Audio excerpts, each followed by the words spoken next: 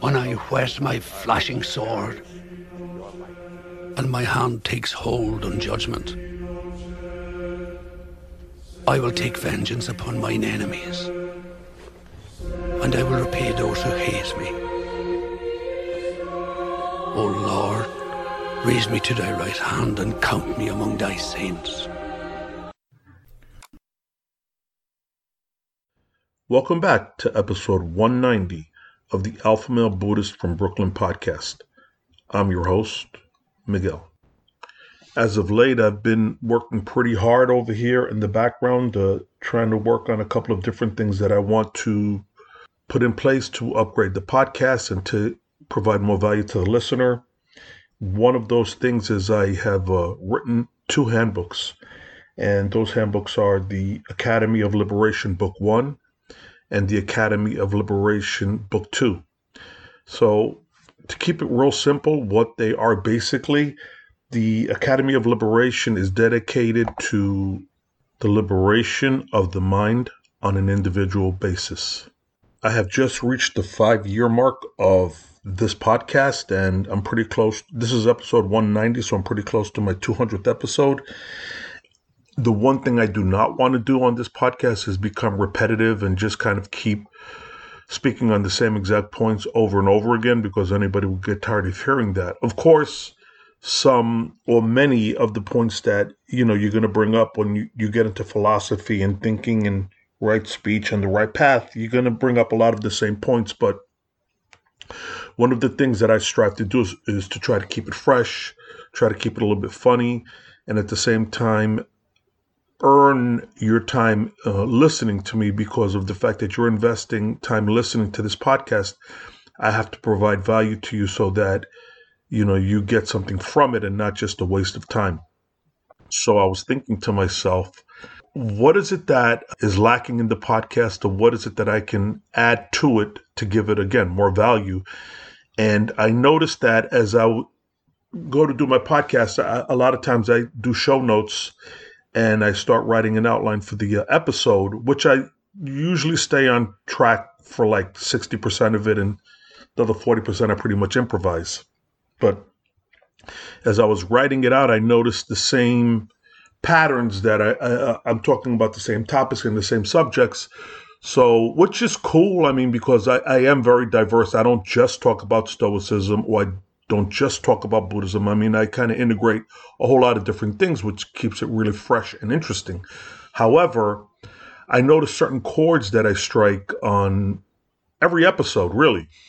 So what I ended up doing, I said to myself, what would be a good way of actually documenting this down so that it could be kind of like a structured framework or scaffolding to build your philosophical thinking on. And I said to myself, let me do this. What I'm going to do is I actually came up with this academy, or the Academy of Liberation, because that's a big topic for me. Liberation and immortality are huge deals for me, because that's really one of the essences that you need to be aware of as you go through this life. So when I say liberation, I mean liberation from this matrix system, liberation from the fear of death, liberation from fear in general, because that's really what is being promulgated right now everywhere that you look. You'll see Tucker Carlson. Although Tucker Carlson is cool, I dig him, but he's putting this fear out there with the social credit scores, and just on and on and on. How death is waiting for us around every corner. And I'm not saying that's not the case, and I'm not saying that you shouldn't be concerned about it, because yes, of course, if you're a thinking man, you're going to think on these things because you have a family, you have people that you love, and you're going to think on these issues, even if not for yourself, but for your loved ones and your families. You're going to think to yourself, wow, what can I do? So there's 2 answers to that. One short and simple answer is, what is there that I can do? There's really nothing that you can do, because if you look at it from a Stoic approach, this is something that you have no control over. So that's plain and simple. But that's answer number 1. Answer number 2 is, yes, again, from the Stoic perspective, there is something that you can do, because the one thing that you do have control over is yourself. If you go through the book Meditations, Marcus Aurelius Meditations, You get that, or from any Stoic reading. You have control over the self, and that's the one thing that has the biggest dividend of all things, because of the fact that I've noticed in my life. Actually 63 now, but I've noticed in my life that from a very young age, it's always been fear that's been powdered down into us. So it's been in my lifetime. Well, even prior to my lifetime, it was after World War II. The Russians have the nuclear bomb. I can remember being, in PS 38 in Brooklyn, and PS is public school, PS 261 and IS 293. That's intermediate school, Fort Hamilton High School, and whatever. But I can remember being back in PS 261. Actually, I was in grade school, probably second or third grade, and the siren would go off, and it would be I forget exactly what the word they had, but it was a practice. So you had to get under your desk and hold your book over your head and hold your breath and everything like that, because we were afraid of a nuclear war, that Russia was going to shoot ballistic missiles over, atomic bombs over at us, and and going to blow up, the whole United States, or all the major cities. So they were pumping fear into us at that point. And then shortly after that, it was just so much fear. Shortly after that, it was like the Middle East and the Taliban are going to come after us, and they're going to poison the water and all of these different things like that. And they're going to send terrorisms to take everything down. I'm not even going to speak on World Trade Center, none of that stuff, 9/11. I'm not even going to talk about that. As I said, I'm so shadow banned, so I'm going to leave that one alone. And now it's like China and Russia and the war in Ukraine, and it's just fear upon fear upon fear, which I have absolutely no control over. Neither does anyone, really. No working class person, no normal person really has that. We can watch the gears turning and the wheels turning round and round, but there's nothing really we can do about it. But again, the one thing we can do is handle ourselves and have control over the way we think about it and the way our environment is affecting us directly.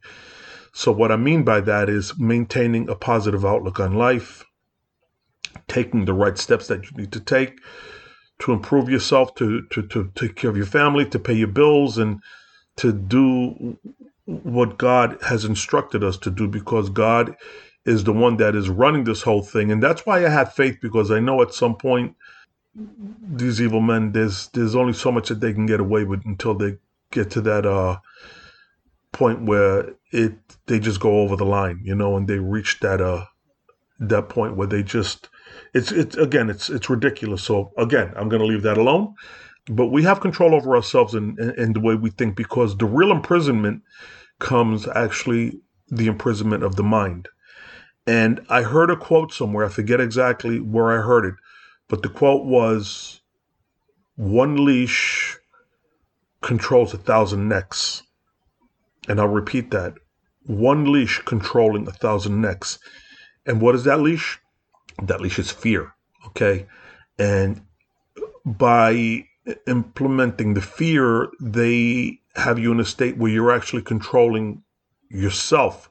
I remember playing basketball in Brooklyn. If a guy didn't have many skills and you were guarding him, they would call him a self-check.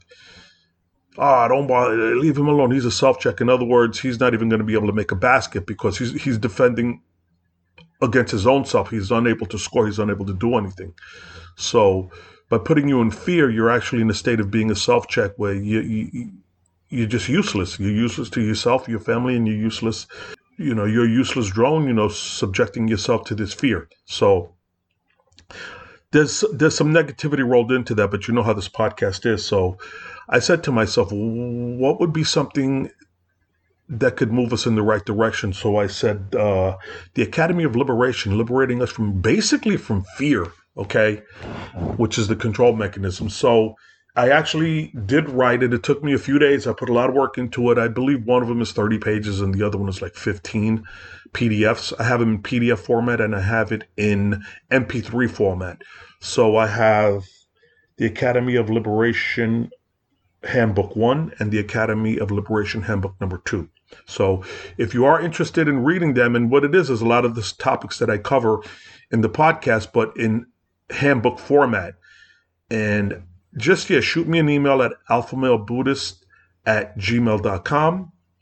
I now have established a Twitter account, which is Alpha Male BUDDH2. I'll repeat. My Twitter is Alpha Male BUDDH2. And one of the reasons I established, or it's actually an old Twitter account that I established, I think in 2018, but I never really messed with it that much. But one of the reasons I re-engaged it was I was on Instagram and I tried to hit 2 or 3 hashtags. I put out a little meme, which is kind of cool. If you go onto my Instagram, which is Alpha Male Buddhist, you'll see it on there. But I went to hit a couple of hashtags and it's just shadow banned. I mean, it's pretty ridiculous. I have a backup Instagram, which is Alpha Male Buddhist Podcast. And I went to do hashtags again and it was blocked, but I did it this morning. Today is April 15th, 2023. It is a Saturday. I went to hit a couple of hashtags and actually did reach out to, which is kind of cool. But that's my backup Instagram, which is Alpha Male Buddhist Podcast. So I said, let me find a way to establish some type of framework or scaffolding on which, you can build your own philosophical path to immortality or enlightenment or self-realization, as it were. And I just put it all down in black and white. I worked really hard on it. I put a lot of information. I put my heart and soul into it. So again, reach out to me and I can actually email you the PDF. You can reach out to my Instagram. You can reach out to my Twitter or my email directly. I also have a Telegram account. So there's a number of ways that you can reach out to me. And I can send it over to you. I have it in MP3 format where you can, and if I do send a PDF, I'll attach also the MP3 so you can listen to it. I think book 1 is like 45 minutes and book 2 is like a half hour. Just listen to it. And it's real edifying and there's a lot. It's very dense. There's a lot in there. But in addition to the learning aspect or the enriching aspect of it is actually any young podcasters, or even if you've been podcasting or putting out content for a long time, you can actually use the Handbook 1, the Academy of Liberation Handbook 1 and 2 as a reference for your own podcast, because there's a lot of, I've listed a lot of the speakers that I listen to and the books that I've read and movies that I've watched and my thought patterns and the way my perception of reality and the best way to navigate through this life. And I've put it all down in there. So again, a quick reference. It's organized in a way that you can find what you're looking for really quick, reference back to it. And even if you have a person that is not really advanced in the realm of providing content or putting information out there in a structured way, because you have a lot of guys that have the fart joke podcasts and beer drinking and all that, which is cool. I like my funny stuff too. I always say it on this podcast. One of my favorite shows is Adult Swim. It's a show by the name of Delocated with this character named John. And it's like the stupidest show ever, but it's probably one of the funniest shows ever either. And I guess the way, what I'm trying to say is the guy's pretty much a comedic genius the way he's written the show, because it's just so funny. If you like obscure humor, go check it out. It's called Delocated. Adult Swim. You could find little clips of it on YouTube and such. But anyway, I digress, as I always do. You can actually use this as a blueprint for yourself and for your own content. So reach out to me and I can make that available. So let's move on. Not past couple of weeks, I've been listening to podcasts since they first came out. I can remember, I was listening to podcasts before they even existed. And what do I mean by that? I don't even remember what year it was. It's probably 15 years ago.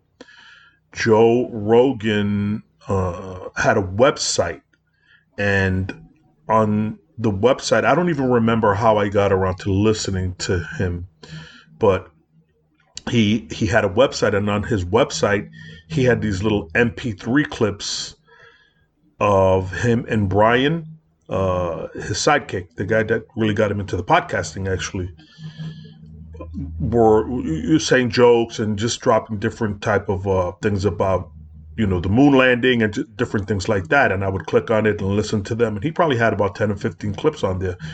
Brian Redband is the guy's name.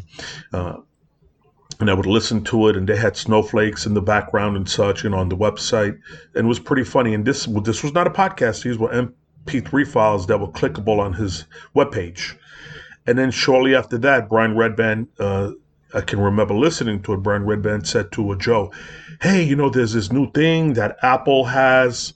Because that's when the iPod first came out, and they had a thing that's called podcasting, where you have a file and you can listen to it in episode sequence and such. The whole thing, the way podcasts are now.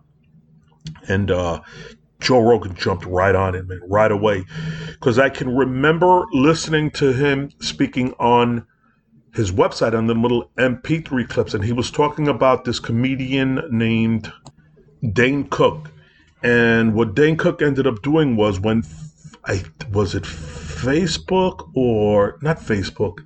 It was MySpace. So Joe Rogan was talking about how when Dane Cook was coming up, he discovered MySpace and he started posting on MySpace and he just blew up.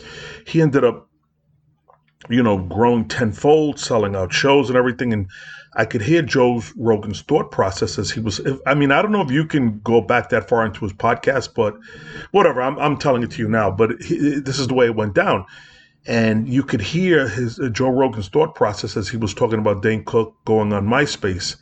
And Joe Rogan was saying, wow, that Dane Cook, he's really smart. He just jumped on that MySpace immediately and knew how to utilize it. And you could hear the wheels turning. So when Brian Redband, this is strategy, this is different types of strategy. But when Brian Redband brought up this podcasting thing, Joe just jumped on it, man. And you see where he's at right now. And I can remember back in the day listening to Joe Rogan and people would make fun of me and say, hey, what are you listening to? That is so stupid or whatever. But I've always had an immense degree of respect for Joe Rogan and his podcast and the content he puts out because the guy really knows how to connect the dots. So now that we're on that note of connecting dots, man, I flew off on a tangent there. I've been listening to, especially like lately, I've been listening to different podcasts and shows. The one thing that I'm noticing is a lot of content providers, a lot of podcasters haven't really been putting out a lot of content at all. A lot of the ones that I listen to. And the other thing that I'm noticing is there's a lot of, and just take it the way it is, but there's a lot of podcasts out there that are basically just word salads. It might be a spiritual podcast and they just say all the right buzzwords about, contemplating on your navel and drinking spring water at 72 degrees while eating, asparagus sprouts. But they're not feeding you. They're not really not edifying you. And it's basically them carrying on with this, join my Patreon. And that's basically what it is. This is what I'm giving to you and, what can you give to me? But the one thing that you have to be very aware of is when you're listening to, and I don't want to shit on anybody that, has Patreons or supporters and stuff like that, because, there are some providers out there that give exceptional content and a lot of value. And, if you want to support them or whatever, it's actually a good idea because this is something they're feeding you and you're returning the favor to them and supporting them so they can provide out more content, So I'm listening to them and they're just carrying on and it's like, I don't know. Again, the best way I can phrase it, it's like a word salad. So be careful what you listen to. If you're looking for just some, quick and dirty entertainment, some white noise in the background while you're mowing your lawn or doing whatever, that's good and fine. But the sad thing is you get some people that are really looking for directions and teachings and stuff like that. And they're listening to some guy and they might be new at this and they don't really know. And not to say that they're wasting their time, but basically they're wasting their time listening to some of this content that's out there. So be very careful of the content that you consume and be very careful of what you read and the shows that you watch and divide them into two categories. Whether, category one is just for fun and just for entertainment, which is cool. And then category number two is when you're actually looking to expand your mind and learn and grow on your path. So just, again, be very careful of what you're consuming out there, whether it be movies or podcasts or television shows. Just be aware of that, because listen carefully to their words, and you'll be able to tell right away. Um, it's like, as you listen to them speak, it kind of pokes here and pokes there, and you're following these different breadcrumbs that they're dropping. But in actuality, all you see is that you're following a path of pissed on breadcrumbs, breadcrumbs that have already been pissed on and are leading you actually to no destination and nowhere and with no conclusion. The way you can tell that you're listening to a speaker that is really feeding you is the fact that at the end of listening to it, you have a little nugget of information or knowledge or something that you didn't have before, or he reinforced some beliefs that you've already had. And you're saying to yourself, well, okay, I get that. And you kind of make a little mental note of that. So just food for thought. You know what? I had a whole bunch of notes that I had planned for this episode, but like I said, the main thing that I just wanted to drop on this episode was the Academy of Liberation Handbook 1 and the Academy of Liberation Book Number 2, written by Miguel, the host of the Alpha Male Buddhist from Brooklyn podcast. I appreciate all of you guys' support. Reach out to me. I'll send you the book. Tell me what you think about it. And also another thing, if you're a fledgling podcaster or somebody that wants to step up your podcasting game, I'm very good at social media and video editing and graphics and doing memes and stuff like that. I mean, I feel I'm decent. You know what I mean? And I think my strong point really is conceptually. I have really good ideas. If you look at my different contents out there, you'll see that I'm pretty well rounded. I don't have anybody that I work with. I don't pay anyone. I do everything on my own. I kind of do it on the side for fun. I do it for fun, and I actually do it because I feel that it's my responsibility, that I've acquired all of this knowledge and information through my life experience and studies, and what I need to do is pass that along to people so it can help them, because I've had people pass information on to me that has helped me, so it's my karmic debt to pass it on to other people so that it can help them. So I'm going to leave it right there. I also want to thank my Lord and Savior Jesus Christ, the Lamb of God, slain from the foundations of the earth. With all of this darkness and evil that's going on in this world, the one thing that you definitely want to do is be aware of that one leash controlling 1,000 necks.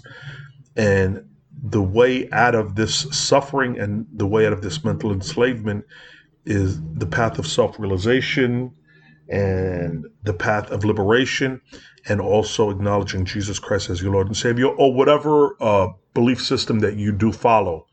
Okay, so again, I do want to thank you for listening, and praise Jesus' name.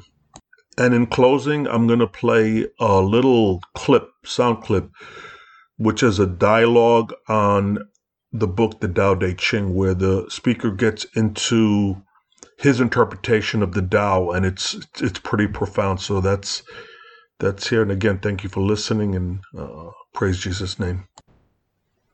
The 81 short chapters known as the Tao Te Ching have been translated more often than any other book in the world, with the single exception of the Bible. Like the Bible, the Tao Te Ching is a book whose appeal is as broad as its meaning is deep.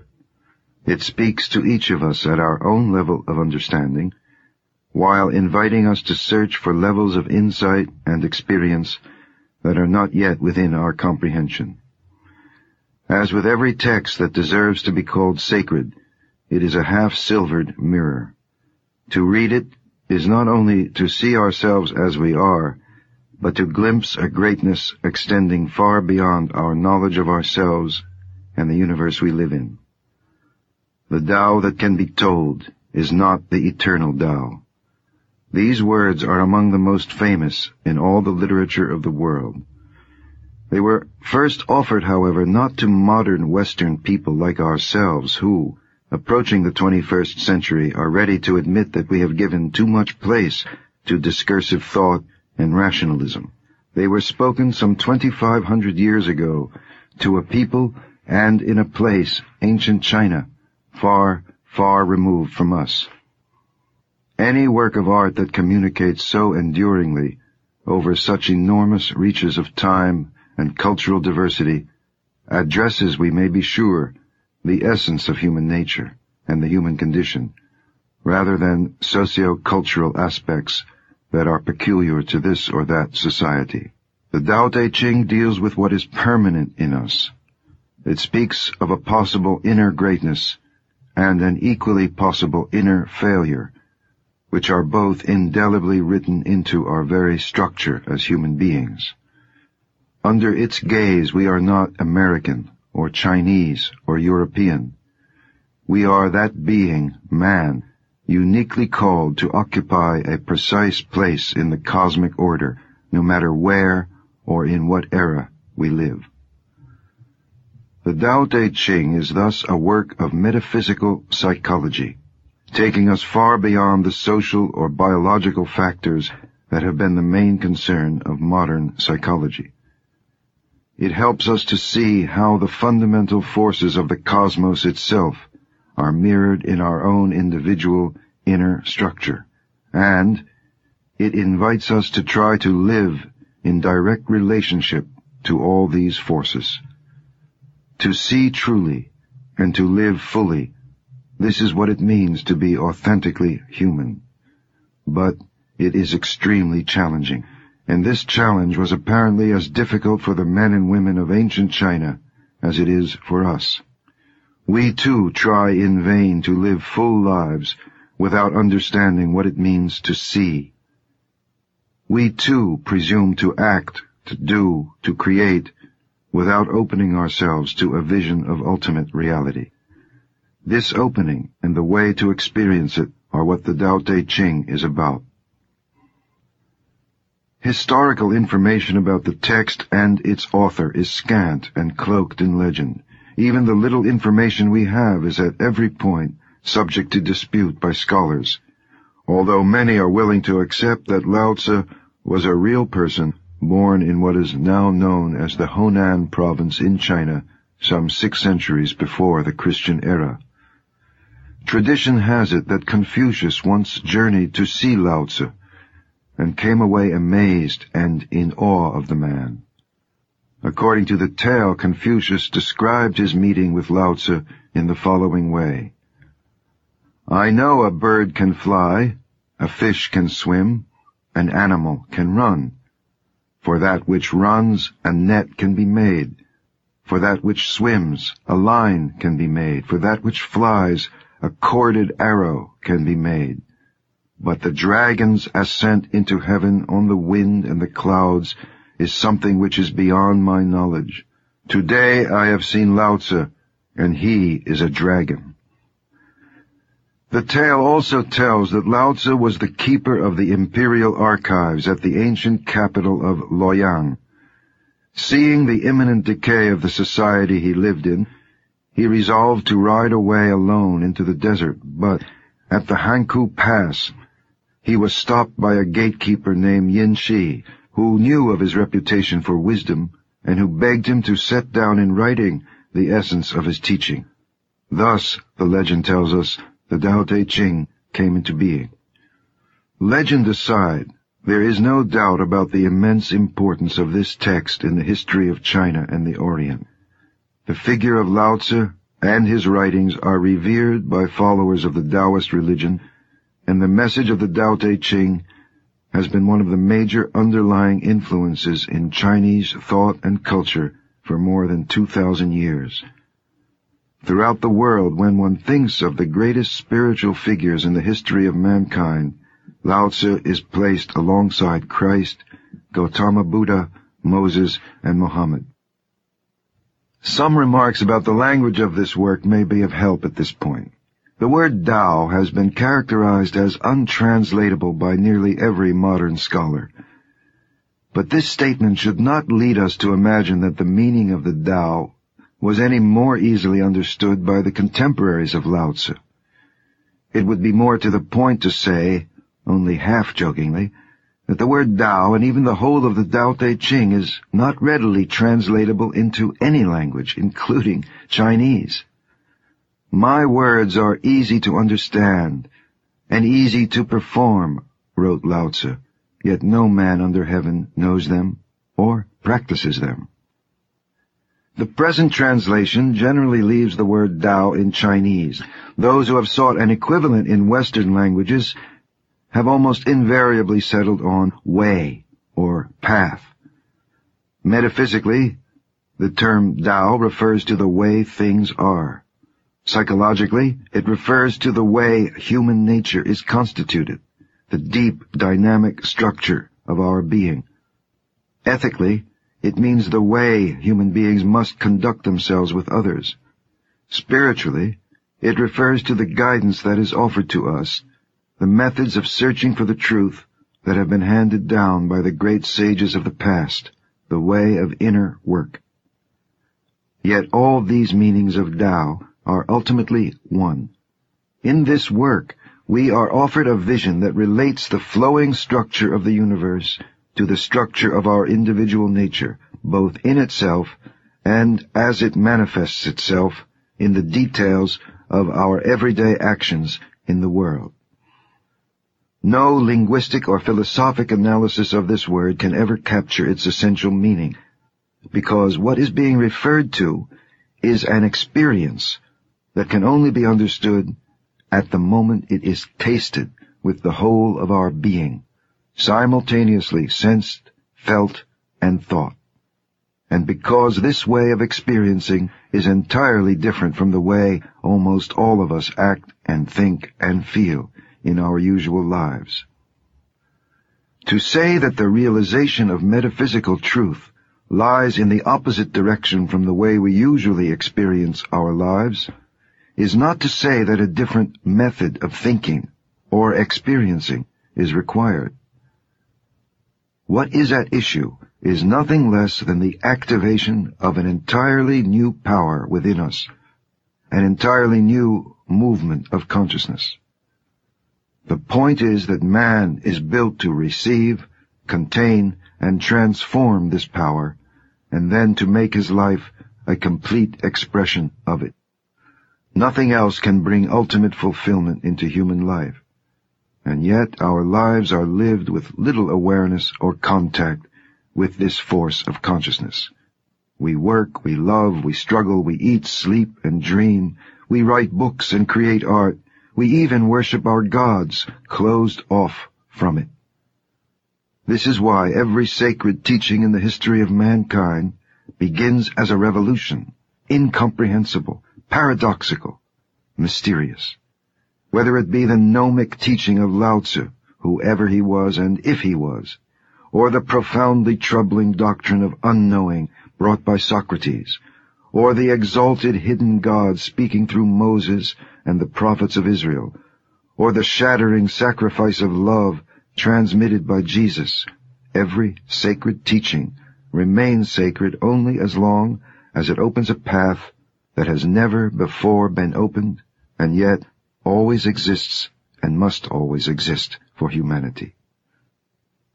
Look, it cannot be seen. It is beyond form. Listen, it cannot be heard. It is beyond sound. Grasp, it cannot be held.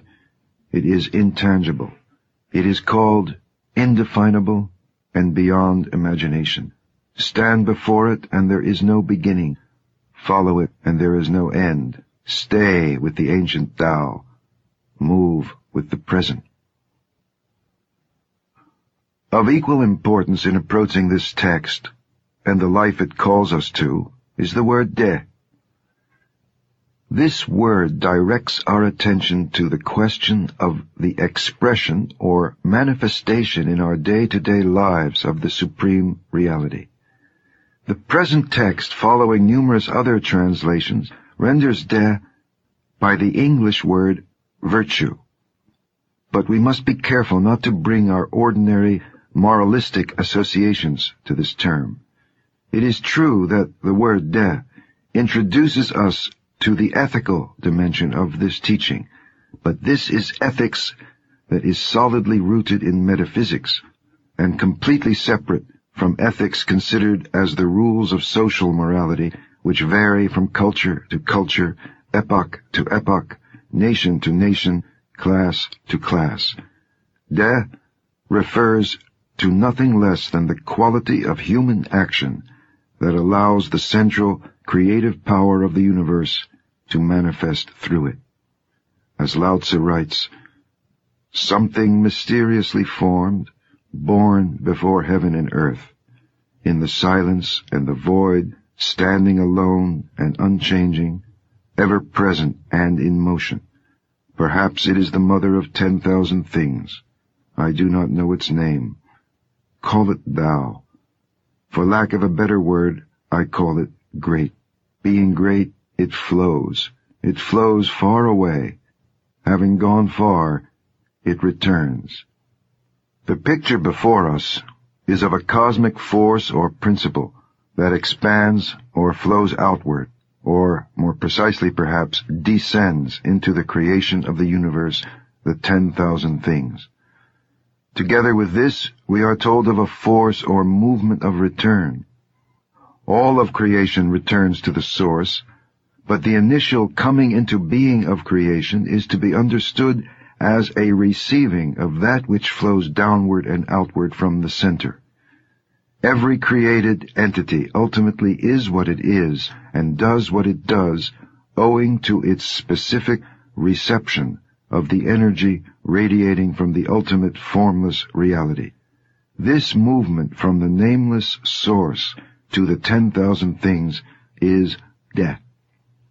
And the unique being, man, called here the king, is created to receive this force consciously and is called to allow his actions to manifest that force.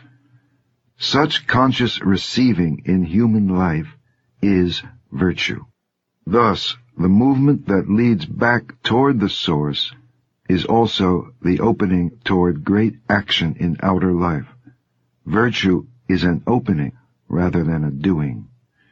In sum, Lao Tzu distinguished human virtue from what we ordinarily consider moral action by the cosmic nature of the force that human virtue manifests. Great action for Lao Tzu is action that conducts the highest and subtlest conscious energy. Ordinary moral action is, on the contrary, a manifestation whose source is lower down in the vast chain of being as it is portrayed in chapter 25. Tao, heaven, earth, the king, or man. The ego, our ordinary initiator of action, is an ephemeral construction which is formed by factors operating far beneath the level of the source, and which, in the unenlightened state of awareness, represents a kind of blockage or impediment to the interplay of fundamental cosmic forces. In other words, because of our identification of ourselves with the ego, what we ordinarily call action or doing, in fact, cuts us off from the complete reception of conscious energy in our bodies and actions. This idea must inevitably sound revolutionary, overthrowing the value we place on socially constructed systems of morality and efficiency. For the point is not only what we do, but the source from which we do it. The metaphysical nature of that source determines the ethical, cognitive, and pragmatic value of all human action, that is, the goodness, truth, and practicality of what we do in our life on earth. Our primary, and perhaps only true responsibility, is to become individuals who are also conduits for the supreme creative power of the universe. All other responsibilities for knowing the truth, for feeling the good, and for accomplishing what is useful and effective must flow from this in our external world, in our day-to-day lives, and within the recesses of our psychological makeup. In the ancient traditions of the West, this idea has been known as the doctrine of man as microcosm. In Christian and Jewish mysticism, in the philosophy of Plato and the Hermetic tradition, in Islamic esotericism, we find this idea pouring forth in an endless symphony of symbolic forms and profoundly articulated ideas. In the Tao Te Ching, it is offered to us as a whisper, Thus, respect of Tao and honor of virtue are not demanded, but they are in the nature of things. Therefore, all things arise from Tao. By virtue they are nourished, developed, cared for, sheltered, comforted, grown, and protected. Creating without claiming, doing without taking credit, guiding without interfering. This is primal virtue. We are now in a position to consider what for many of us is the most compelling aspect of the Tao Te Ching, namely, the putting into practice of its teaching. The metaphysical doctrine now stands before us in outline. An unformed, ungraspable, pure conscious principle lies at the heart and origin of all things. It is referred to as the Tao.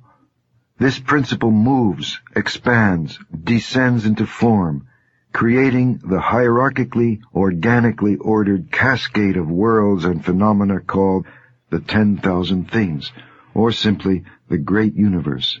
And this movement, especially as it can move through humanity, is called De, virtue. At the same time, there is a great tide of return to the source, back toward the undifferentiated, pure reality of the uncarved block. This movement is also termed Tao. Finally, the supreme whole comprised of both movements is also given the designation Tao. Man is built to be an individual incarnation of this whole. His good, his happiness, the very meaning of his life, is to live in correspondence and relationship to the whole, to be and act precisely as the universe itself is and moves. The question before us now is, how? The Tao Te Ching offers a powerful and practical answer, describing in almost every chapter this way of living, also known as Tao, the way. The secret of living, according to the Tao Te Ching, is to open within ourselves to the great flow of fundamental forces that constitute the ultimate nature of the universe, both the movement that descends from the source and the movement of return. Thus, Lao Tzu writes, "Empty yourself of everything.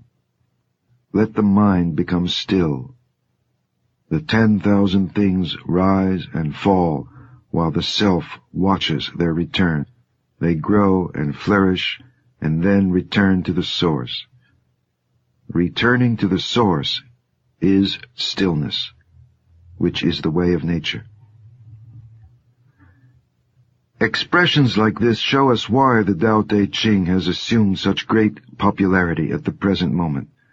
There is a widely shared realization that modern man has arrogantly and foolishly believed in science, a product largely of the intellect alone and not of the whole man, as an instrument for imposing his will upon nature. And, in the relationships among peoples, Europeans and Americans have often assumed the right to impose their values and desires upon peoples whose lives have not yet based themselves on the technological applications of science. As for Western religion, the Judeo-Christian tradition has sometimes been perceived, rightly or wrongly, as supporting this general tendency in the psychological sphere, especially insofar as it presents a fierce moral demand, a commandment that the individual override his own instinctive emotional nature and conform his life to standards that suffocate the vital forces within the body and the heart of every human being. There is nothing new in this reaction against what is perceived as the tyranny of an intellectualist and puritanical value system. Our culture heard it in the early criticism of the Industrial Revolution, in the work of Blake, Dostoevsky, Kierkegaard, and Nietzsche, to name only a few. The first half of the 20th century has seen aspects of it in the psychoanalytic movement, which sought to open our awareness to the forces of organic nature within us, and in the writings of the existentialists, who called for the recognition of a radical inner freedom unfixed and undetermined by any laws, cosmic or societal. Finally, in recent years, we have witnessed the growing interest in mysticism and Eastern religion, which, despite some highly publicized, bizarre concomitants, has introduced powerful new ideas into the currents of Western thought. Chief among them, perhaps, is the idea of the states of human consciousness, and the suggestion that the whole of our lives, individually and collectively, proceeds in a diminished state of consciousness, far from the capacities that would be possible were we to live at the level of consciousness that is natural to us. It is this last claim that can sound a truly new note for most people, and that provides the context in which the Tao Te Ching can speak in a stunning, fresh way about the practical question of how to search and how to live. Once the immensity of the idea of levels of consciousness is felt, the message of the Tao Te Ching soars beyond social and philosophical criticism of our culture. We find ourselves in front of a teaching about nature and naturalness that compels us to see even our very legitimate current concerns about the environment and our planet in a way that is far more immediate and at the same time far more inclusive than we might ever have imagined. And we shall see that the same holds true for other urgent issues of our time, including the problem of war, the crisis of leadership, and the man-woman relationship. To understand the practical importance of the idea of nature and naturalness contained in the Tao Te Ching, there is perhaps no better place to start than with the phrase that has become such a part of our contemporary vocabulary that it has assumed the status of a cliché and even a joke: to go with the flow. Do these words in their popular use mean the same thing as living according to the Tao? Certainly not. The distortions of this phrase that have become popular suggest an unthinking passivity, along with a naive trust in the flow of outer events. But it is also a distortion to equate the ideal of living in accord with the Tao with simply obeying one's inner emotional and physical desires, as well as one's hidden intellectual prejudices.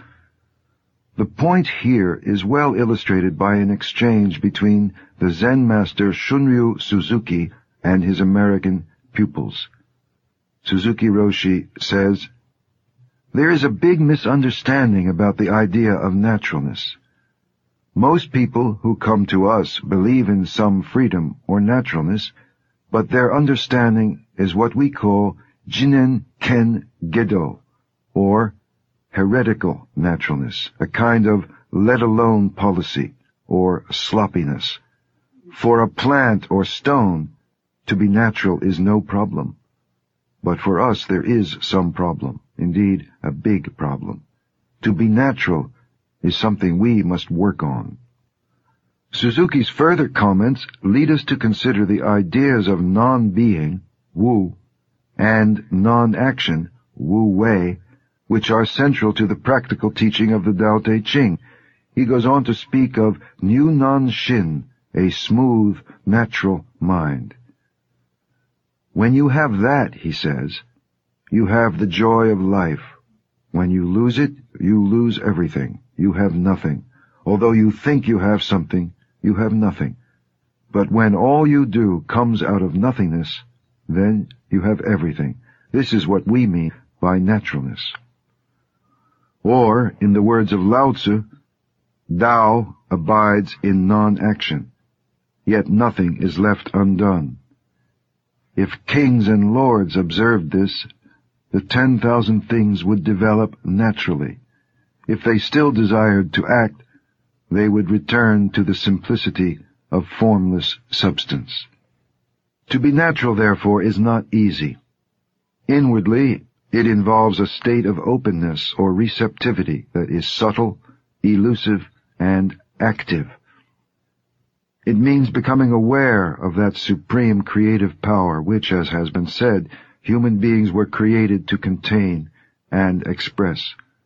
Or, from another angle, one might equally say that to be natural is easy, but we have become such unnatural beings that to open to this force is the most difficult thing in the world.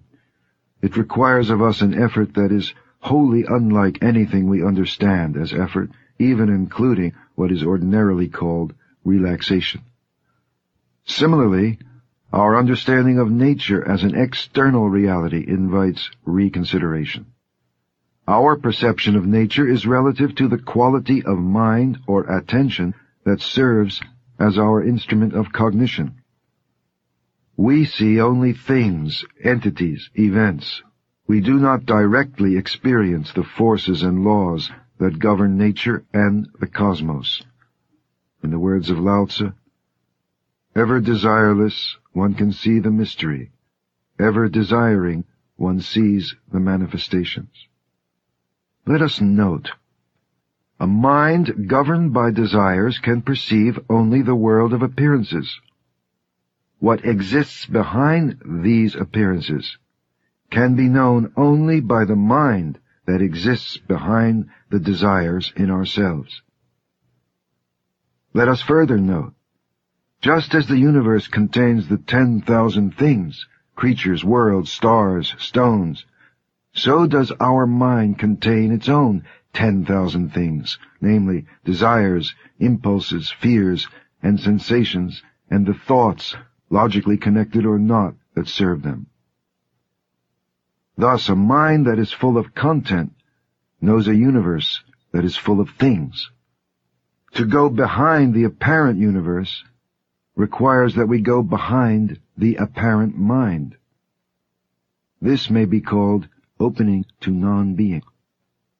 At the same time, what Lao Tzu called non-being is a force of irresistible, ultimate power. It is most certainly not nothing in the usual sense of that word, nor is it existence in the usual sense of the word. Similarly for ourselves, what lies beneath the glittering surface of our mind or ordinary sense of self are not simply other fabulous things, such as the psychological black holes that modern psychology has revealed to us under the designation of the unconscious. What lies behind the 10,000 things, or, to use Western language, behind the appearances in ourselves and in the universe, is not another world, another thing or collection of things, not new stars, planets, or black holes, not new desires, sensations, or insights. What lies behind the 10,000 things is the awareness of the 10,000 things. What lies behind the ego is the awareness of the ego. But this awareness, what is it? We cannot say. Call it Tao. The other world, the real world out there and in here, is simply this world, illumined with the inconceivably powerful and subtle energy of consciousness, which we perhaps are beginning to recognize as love itself. Love. Our Western civilization has always needed that word, and no doubt still needs it. Speaking against those who would reduce the great Judaic revelation to a system of formal commandments, external demands, and legalistic rulings, the prophets of Israel arose as the hidden voice of conscience, conducting the message of inwardness to the feelings of a nation. The shock of the prophetic voice was continually covered over by fear and egoism and the thinking that served these weaknesses. My thoughts are not your thoughts, God tells Israel through the prophet Isaiah. I despise your feast days, God tells Israel through Amos. Again and again God calls on Israel to open inwardly to the ultimate mystery that sends its love continuously toward humanity and through humanity to the world we are meant to live in, what we call Earth. And throughout centuries, what we clumsily call Jewish mysticism speaks only of the need for humanity to receive, to open, to become like a woman, toward the fatherhood of the ultimate mystery. The word Kabbalah literally means the receiving. Following the great line of prophets, there then appeared another prophet, or was he more than a prophet? Again, but with the unfathomable newness, gentleness, and power of the highest energy, the message of love is given, and a life is lived, a death is lived on the cross, the shattering reverberations of which are still unfolding in our world. A sacrifice is offered, a gift is given, and humanity is confronted with the grievous truth that we are unable to accept that gift. We must work and struggle with a kind of effort totally new and unknown to receive the gift in the tissues of our being. We must set aside all that tense doing we call action. We must become female, just as creation itself arises as the mother of the 10,000 things. The nameless is the beginning of heaven and earth. The named is the mother of 10,000 things. Female is all that receives and brings to birth. We are built to receive all the energies of creation in our consciousness, and through the mysterious activity of watchful silence, to allow them to gestate and unfold in the fullness of time. A great country, writes Lao Tzu, is like low land. It is the meeting ground of the universe, the mother of the universe. The female overcomes the male with stillness, lying low in stillness. Lao Tzu's teaching about the female is bound to be of great interest in contemporary culture. However, there is no question here of direct application to any social or political issue having to do with the rights of women. It is purely and solely a question of the nature of humanness itself. What is a human being, anterior to the division into man and woman? The point is that a human being can only act, that is, move outward, in a manner that is specifically human to the extent that he or she can receive the gift of energy being poured out from the source. We are destined to be beings in which the primal two are in conscious, harmonious relationship. We are beings of two movements. It is our exalted but immensely difficult task to find the sensitivity and openness that is the great movement of return designated by the word silence, at the same time that we function outwardly, think, play, fight, and create in the rough and tumble vortex of life on earth. The male moves out, the female returns. The male speaks, the female is silent. The male knows, the female is. That is to say, our speech must be rooted in silence.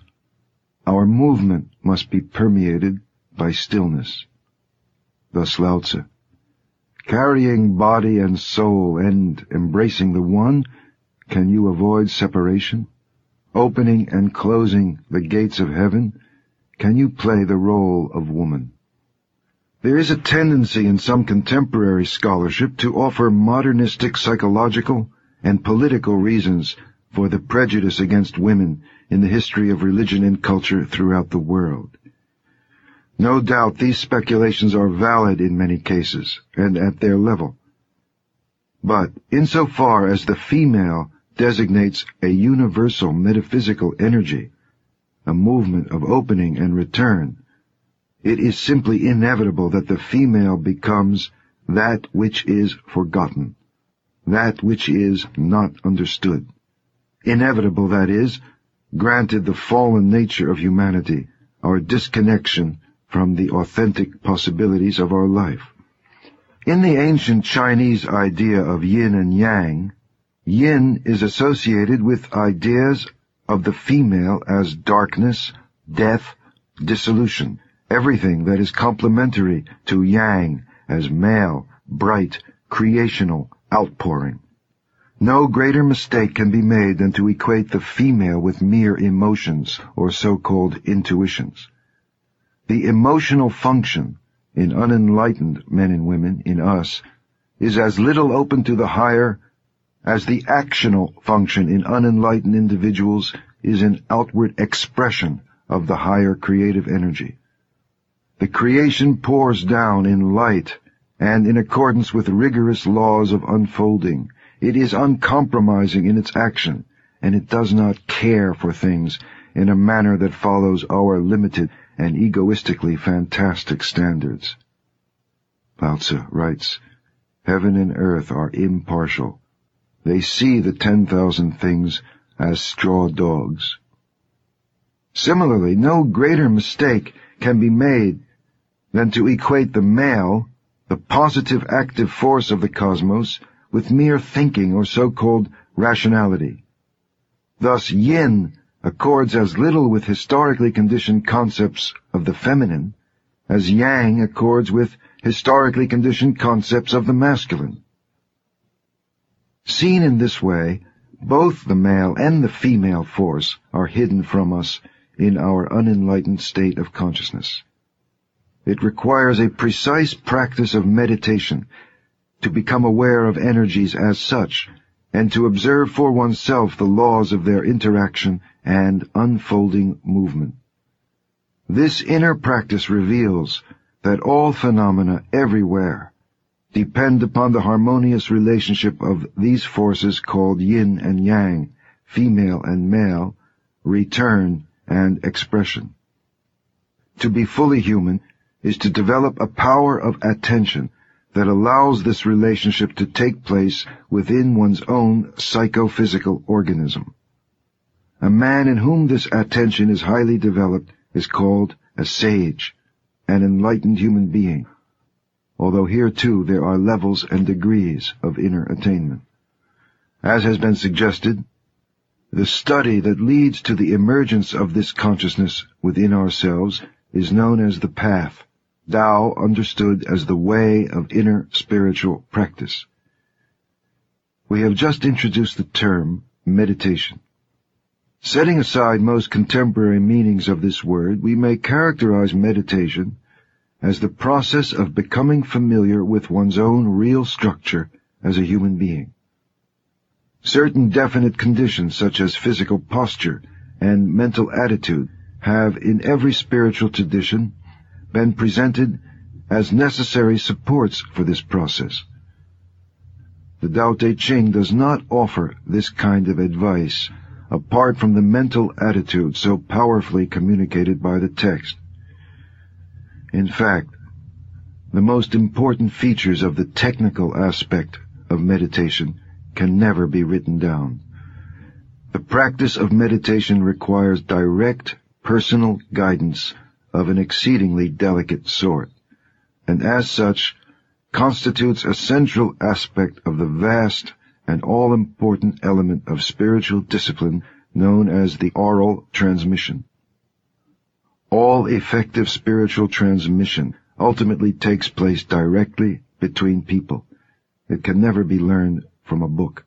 But important general and theoretical aspects of the practice can be expressed in words and images, and so, returning to the point at hand, we can say that one of the first truths discovered in the practice of meditation is that the movement of return, the movement back toward one's central self, is a subtle, elusive, and fleeting experience. It is constantly being overridden by the automatically acting aspects of the outward movement, especially the racing chaos of automatic thoughts. Even more subtle and elusive, yet of cardinal importance, is the experience of both forces together within oneself. The metaphysical symbol of this central experience is the yin-yang diagram as a whole. That experience is the knowledge and incarnation of the Tao considered as the whole, of nature, and of oneself as the whole. It is not the intention of this commentary to try to say more about such subtle experiences, but to focus on general theoretical aspects and implications.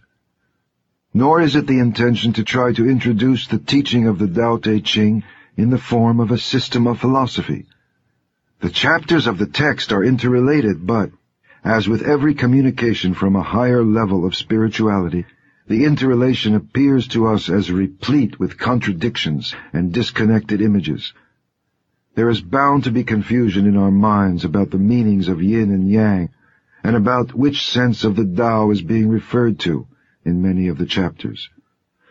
We can say, however, that one stage of the work of meditation is to discriminate between the two forces, the movement of return and the movement outward.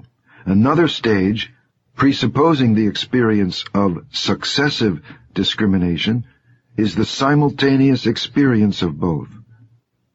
A third stage would then be the experience of the moving together into a harmonious relationship of these two forces.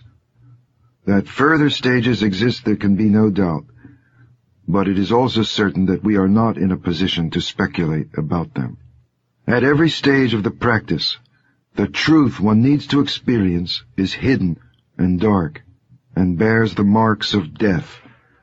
This is the death of all that has been built up by the automatism of the mind and ego. It is the death of forms and the momentary release or appearance of a formless energy. The seeker must allow himself or herself to be the female in relation to that which is waiting to pour itself into the seeker from above, whether it be called truth or the ultimate energy. Thus Lao Tzu: yield and overcome, bend and be straight, empty and be full, wear out and be new, have little and gain, have much and be confused. Know the strength of man, but keep a woman's care. Know the white, but keep the black. Be the valley of the universe, being the valley of the universe, ever true and resourceful, return to the state of the uncarved block. The psychological condition of an individual who seeks in this way to experience both fundamental forces in himself must inevitably appear incomprehensible and even foolish to the unenlightened, and to the unenlightened parts of our own minds, which are accustomed, one might even say addicted, to rationality, and the imposition of concepts and forms onto the outer and inner life. Lao Tzu writes, "But I alone am drifting, not knowing where I am. Like a newborn babe before it learns to smile, I am alone, without a place to go. Others have more than they need, but I alone have nothing. I am a fool, oh yes, I am confused. Other men are clear and bright, but I alone am dim and weak. Other men are sharp and clever, but I alone am dull and stupid. Oh, I drift like the waves of the sea, without direction, like the restless wind. Everyone else is busy, but I alone am aimless and depressed. I am different. I am nourished by the Great Mother."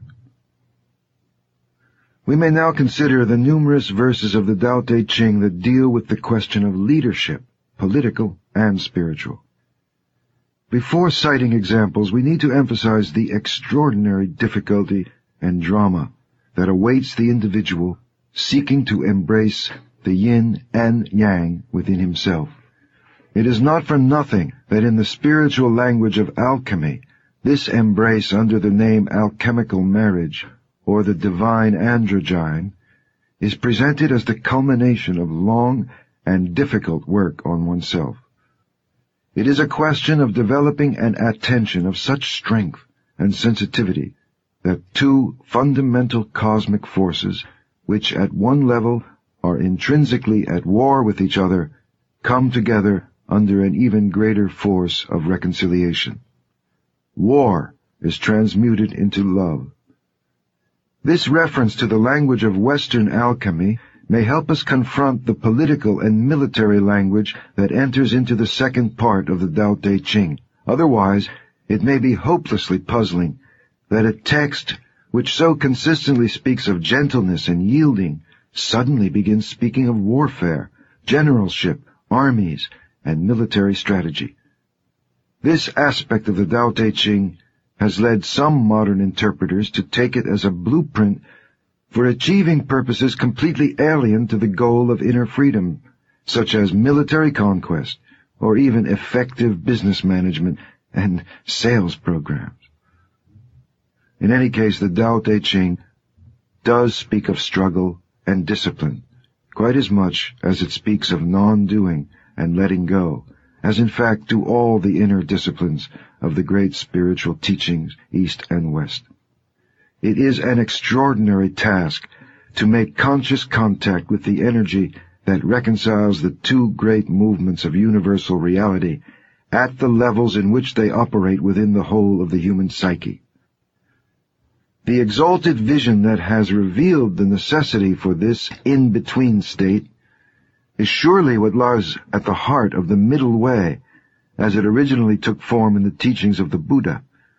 The same vision informs the esoteric Christianity of Meister Eckhart, the fathers of Byzantine Christianity, such as Gregory Palamas and Maximus the Confessor, and the Gnostic texts of early Christianity.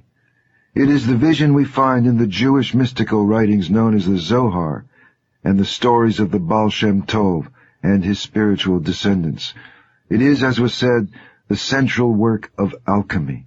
It is Arjuna's warfare in the Bhagavad Gita, the spiritual combat of the Philokalia, the Zen Buddhist sword of the mind, the way of the warrior, as spoken of by Hakuin. To see the Tao's message as a permissive, passive, self-calming, going with the flow in the way some modern writers have, is to make a mere fantasy out of a profound, subtle doctrine that blends into one vision the truth of mercy and the truth of rigor, to use the language of the Kabbalah. To make non-doing into non-struggling is to be an advocate of what has become merely one of the world's great half-truths. It is possible to understand this teaching concerning the in-betweenness of inner freedom as lying at the root of the Western doctrines of moderation and sobriety that we find in the philosophers of ancient Greece and Rome. But when we consider the way this Western idea has come down to us, it too must be seen as a degeneration, insofar as it directs us toward a kind of bourgeois metaphysics and psychology.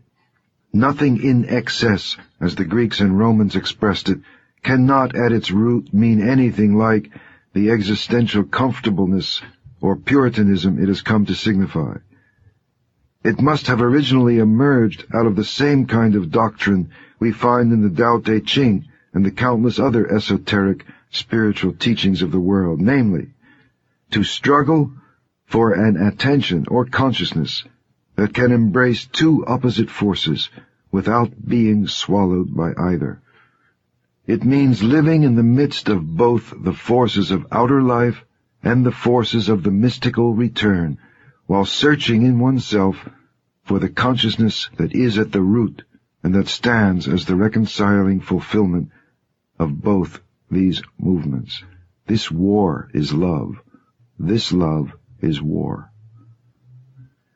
In the light of these comments, we can now look at what our text tells us about the art of living in the world, and especially the practical art of leadership, what Plato spoke of both symbolically and literally as statesmanship.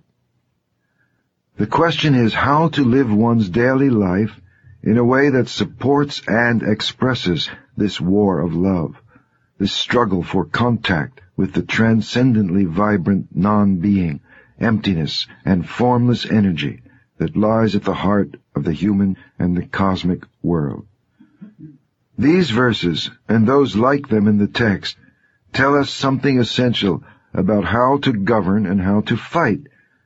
The historic context of ancient Chinese society, its political strife and social unrest, cannot be ignored, but we must ask ourselves, to what extent do these verses teach us about how to achieve success in the forms by which society enables us to deal with each other, and to what extent do they give us an attitude toward these forms that enables us to seek within while we are compelled to move and act in the social context?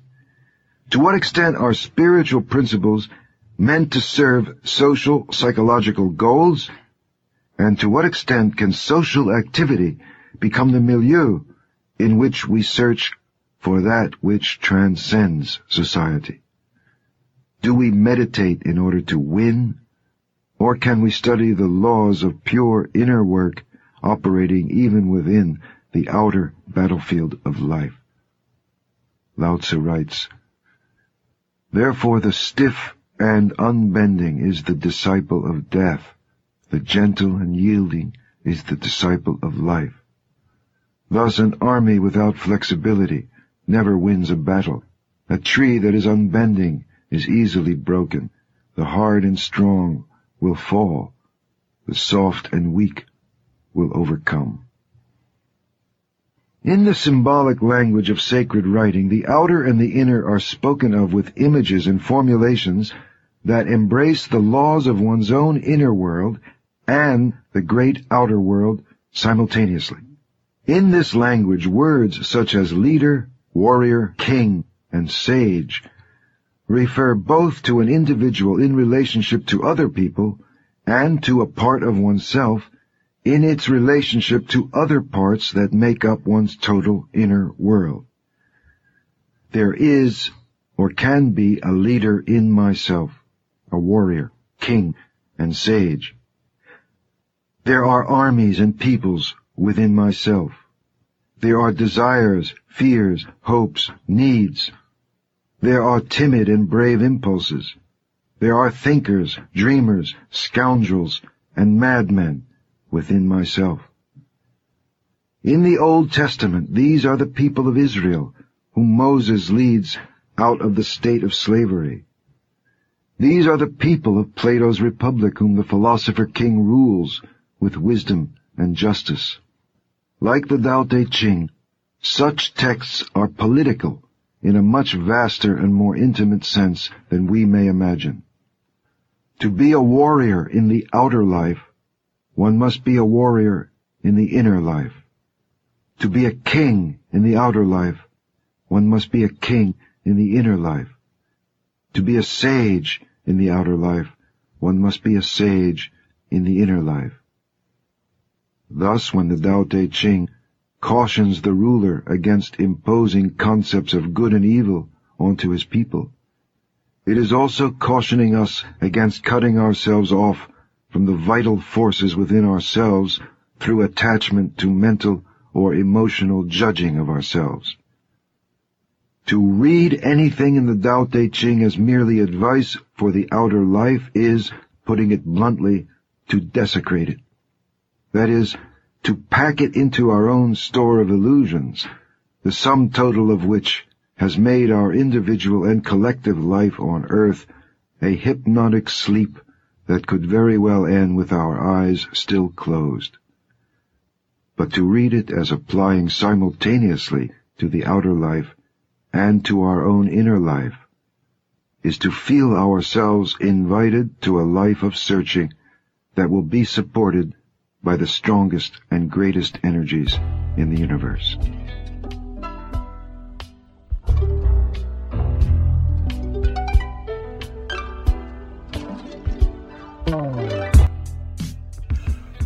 Welcome to the Alpha Male Buddhist from Brooklyn podcast. I'm your host, Miguel. I like to cover topics from ancient history, great leaders and generals from the past, and I also like to talk about self-realization, truth, critical thinking, and strategic spirituality. Outside the box, nonconformist. I'm here to shatter the myths of the mainstream media and the beta sheeple narrative.